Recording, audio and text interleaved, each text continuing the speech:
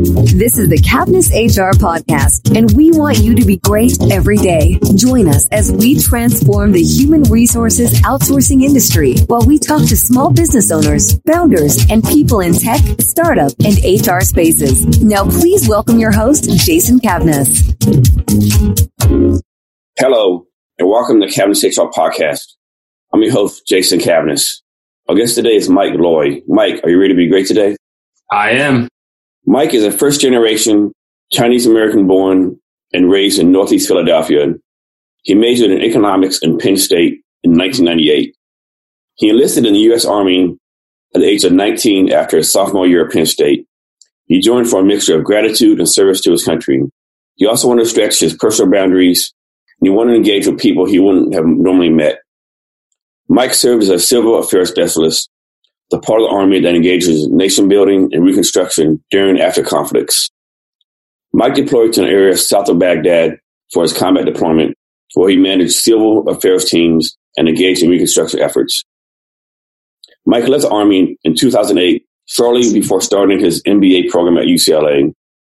Mike has been a management consultant, project manager, and a technology researcher. Mike has a broad business and technology foundation. He has a good idea on what drives performance in teams, organizations, and business. The next logical step for Mike was to start a business of his own and make it one that he could be proud of and that stands for something. For Mike, healthcare is a natural fit because everyone is affected by their personal health. G&G Laboratories deals with proprietary research and development in the cannabis space. The compounds within cannabis yield much potential as traditional health therapies, but not enough research is being done to determine its exact efforts and to tailor products to treat specific conditions. Mike, that's a great undertaking you've taken on for us right there.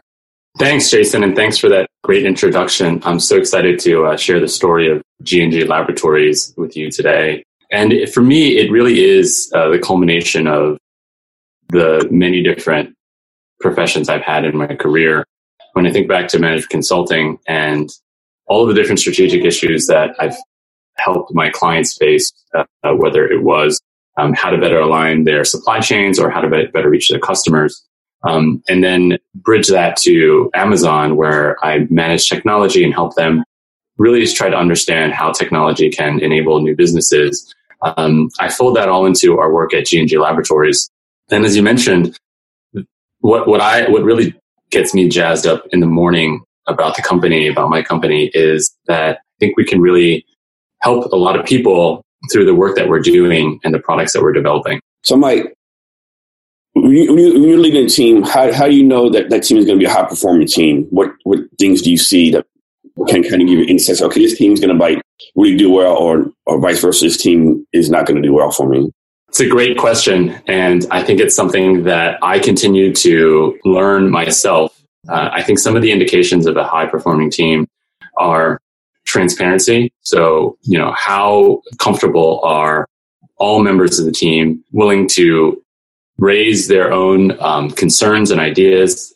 How are debates and conversations held within the team? Are they discussed in an open and transparent way? In addition to, are we really leveraging all of the diverse skills within the team as well? So I think, that transparency and that diversity really kind of lends itself to getting better end results. When I think about the performance of the team and how to get the best performance from teams, I always try to understand the motivations of each member of the team and how they would coalesce around a unified vision. Something from, how do we launch this product, all the way to, how do we rebuild this country and fulfill our mission? So, when I think about those areas, I really try to hone in on, what are each individual's motivations? What is the unified goal of the team? And how do we put those together in the most successful way? And I really think, transparency and diversity leads to that. Thank you, Mike. Mike, how long have you been working on G&G Laboratories? We've been around for about 15 months, and much of that time has been surveying the landscape of research that currently exists in the industry, building up our own R&D capabilities, building up our own functional capabilities in other areas, whether it's operations or marketing. And, we're excited that we've, we're getting close to our first product launch. So our flagship line to help relieve discomfort with regards to muscle and joint issues is going to launch in the next 3 months. Your listeners can check it out at www.relevium.co. It's RELEVIUM.co. We're very proud of the work that's been done to get us to where we are, and I'm excited to see how this product is going to help folks that are out there. Mike, what's your long-term vision for your company? Long-term vision for the company is to be the preeminent consumer pharmaceutical company in the cannabis space. The gap that I see is that there are quite a few products on the market today, but there's just not enough product development rigor that underlies those products. And we're trying to fill those gaps. So that's why we spend a lot of our time on research and development. We spend a lot of time trying to understand consumers and what their needs are. And we build those together into our company. I think one other thing that I haven't mentioned yet, but that we're also very proud of, is that G&G Laboratories to me represents a company that not only meets the needs of our consumers and that is hopefully shaping a fast-growing industry, but it's also a company that I can be proud to work in, and our employees and our executives can be proud to work in too.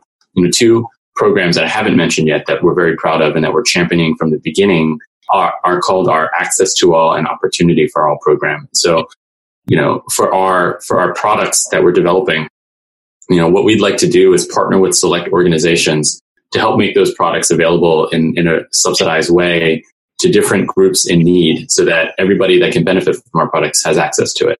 One of the groups right away that's near and dear to my heart are veterans groups. So, a lot of veterans come back with many different afflictions. I know I have wear and tear on my body. Jason, I'm sure, you have certain things that, are lingering from your time in military service. I think that we need to do better for our veterans, and hopefully our products at G&G can help relieve some of their issues.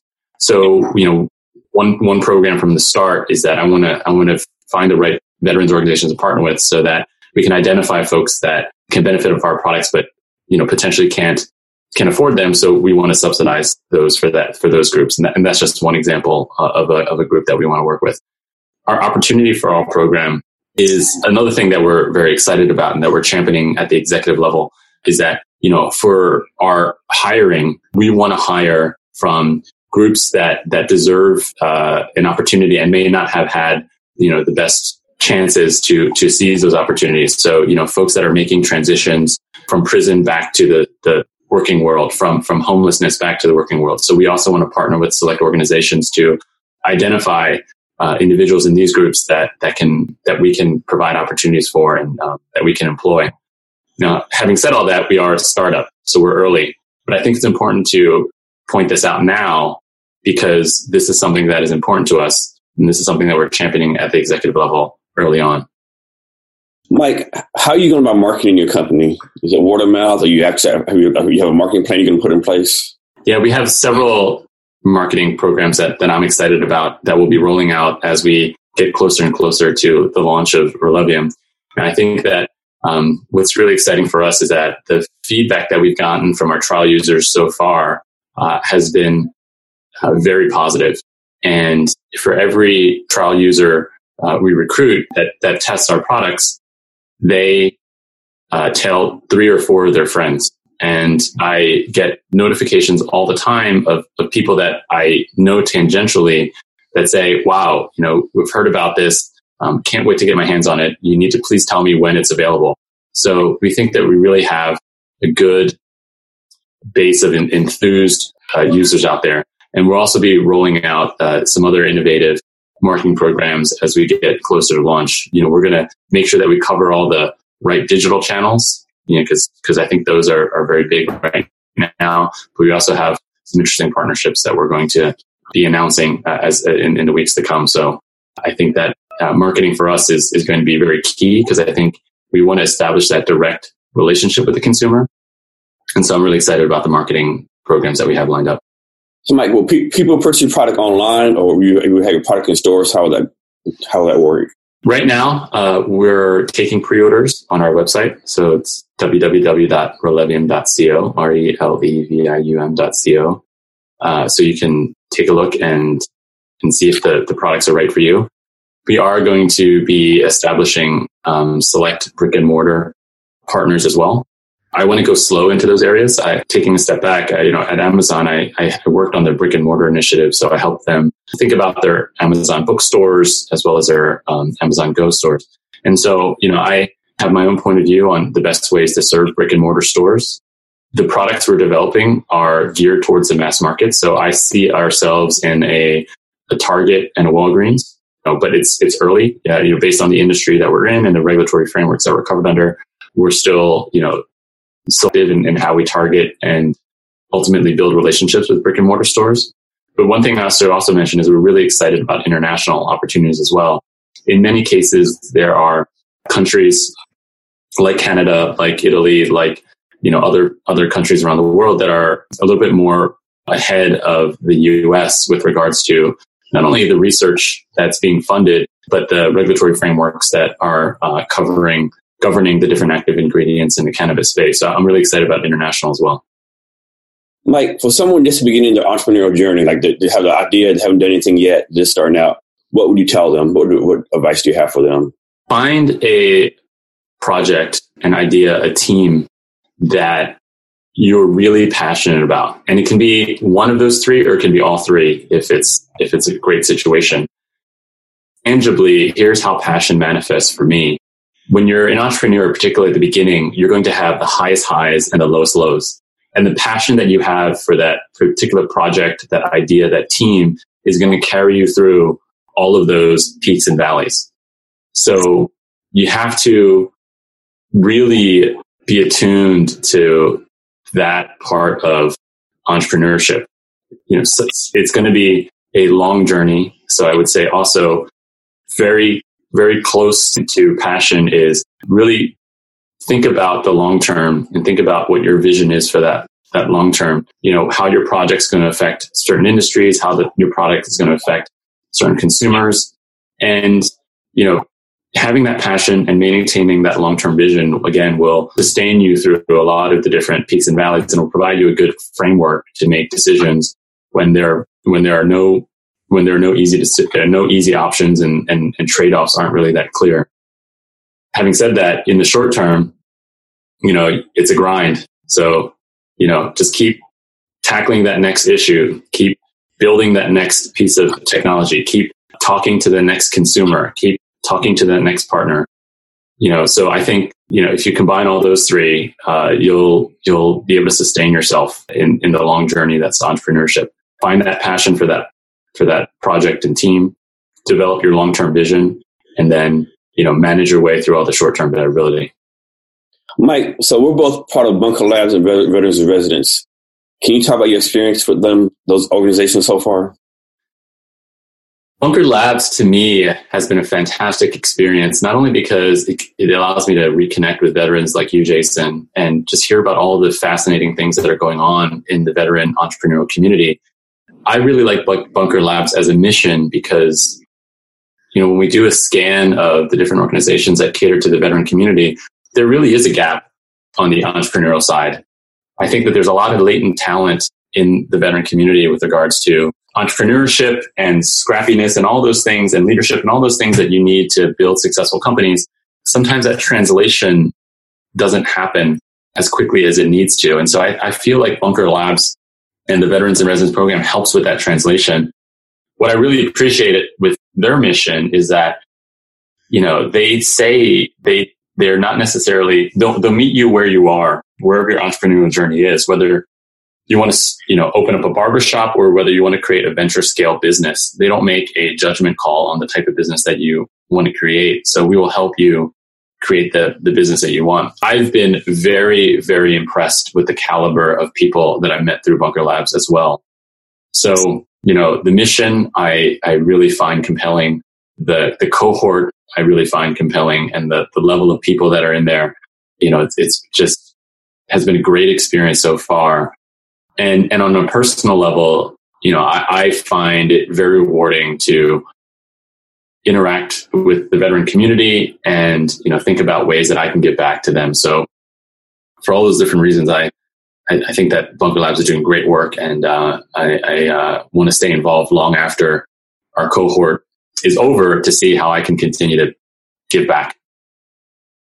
Mike, next, can you talk about a time you were successful in the past, what you learned from this success, and what we can learn from this? It's a great question that I always struggle with, because I find that I always learn more from the challenges that I've had and, frankly, the failures that I've had than the successes that I've had. It's very hard for me to analyze the processes to get to those success, because I feel like there's always a wild card in there. So now that I've successfully stalled to try to come up with a good answer, I'll say that throughout my career, I've worked on small teams. In consulting, we've had teams of 4 to 6. In product management at Amazon, our teams are even smaller than that.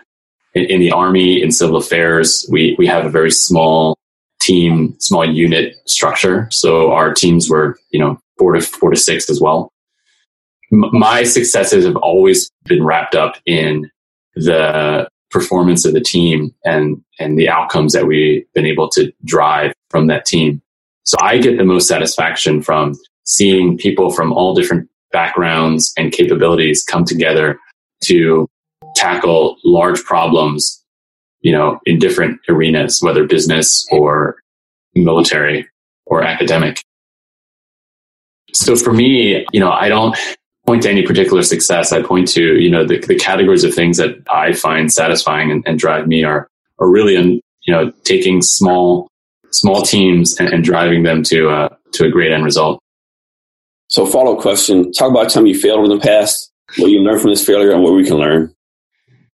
Most of my failures have been wrapped around signals that I didn't see, patterns that I fell into where I wasn't able to expand the aperture and look around certain corners.